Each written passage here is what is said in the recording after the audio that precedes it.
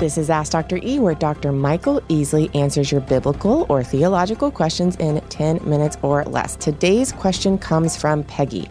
Peggy writes, can you please explain a few terms that I am hearing more frequently and direct me to some biblically sound resources to learn more? So here are her terms, Dr. E. She wants to know Reformed, as in the context.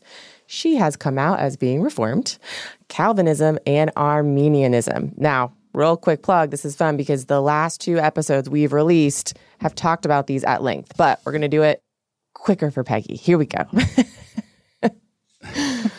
Well, again, Reformed really has to do with the early reformers, beginning with Luther and Calvin, Zwingli, Melanchthon, and others, who were trying to correct the excesses of the Catholic Church, specifically indulgences and some other views that became certainly controversial, if not heretical.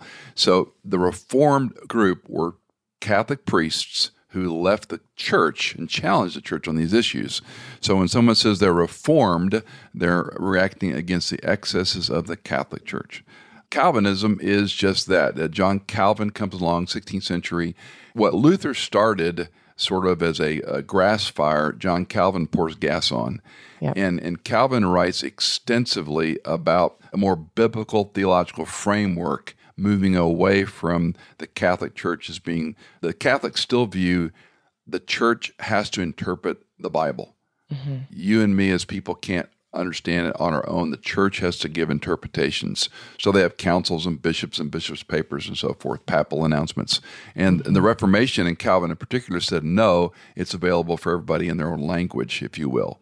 And so Calvin then becomes a grass fire, bonfire, but he also gets in trouble. He and Luther both had some unfortunate views that still held on to Catholic vestiges, infant baptism for one, the presence of the Lord at the Lord's Supper, number 2, and others. But basically, Calvinism was, let's call it the packaging of the Reformation in an intellectual and theological framework. And then Arminianism is this guy, Jacob Arminius. He's the reason the tulip was written. He came along and challenged the idea of election, of predestination. He challenged the idea that you were always saved. He said, no, you have to persevere or you'll lose your salvation. And that would be probably the benchmark today of an Arminian church. They're going to say you can lose your salvation if you're not good enough. The Catholic Church, Wesleyan churches, the Assemblies of God churches, generally speaking, Nazarenes, a lot of other issues they hold to, but they would be Arminian in that you can lose your salvation. So that's kind of a high-level view of each of those. Is that helpful? Yeah. So correct me if I'm wrong. My understanding of Arminius is he was kind of coming from the standpoint of he was working through the tension of what it means for God to be sovereign and totally in control, but also for man to have free will. He leans more on the side of God created man with free will, and God is never going to do something that negates that free will. And so you can lose your salvation under this lens because it's free will, and you can choose to, renounce that, or you can resist God's grace. Christ died on the cross for all his graces to extend it to all, but because you have free will, you can resist it. Is that right? It was really rooted in that, and really he's trying to defend the doctrine of free will, but overexerted himself in a way that kind of gets biblically that's great sticky. You point that out because, and this is always the tension with predestination, election, free will, man's choice. Yeah. If we're elect before the foundation, chosen before the foundation time, we're elect, we're predestined. You put those together, I don't even have a choice.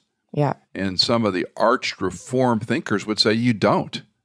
I would say you have to respond by faith at some point. Now, where it gets real tricky, both in Reformation teaching as well as evangelical teaching, is are we responding by faith on our own, or does God give us the faith to respond? And that is a hairy subject. Yeah. Right. Augustine's line about he was drug kicking and screaming into the kingdom of heaven resonates really well with the Arch Reform camp. Didn't have a choice.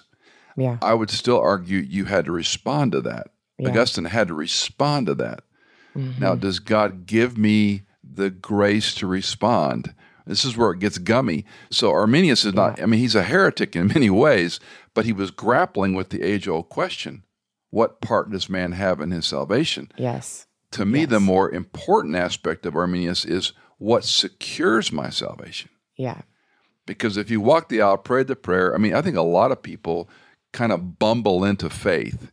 Children express faith in all kinds of ways that are incorrect. And then hopefully we're growing as disciples, right? Yeah. And we're learning about what it means, the assurance of salvation. I'm learning what Ephesians 2:8 and 9 means years after I trusted Christ. By grace I was saved, not anything I did. It was a gift of God. And so it makes more sense to me. So hopefully we're not trying to pinpoint every piece of theology. You're a perfect disciple the moment you trust Christ. That's ludicrous. So Arminius and Christians today wonder, am I really saved? The answer is, on what are you basing your faith? Yeah. If you're basing it on the part you do, you're in trouble. Right. If you're basing it on what Christ has done in his word, then you have the security of the believer. And again, that I think, not to completely disregard Arminius as a heretic, but that's where he was onto something. Don't we have to do something? Yeah, you have to respond by faith. Who gives me the power to do that? Well, we'll argue this one forever.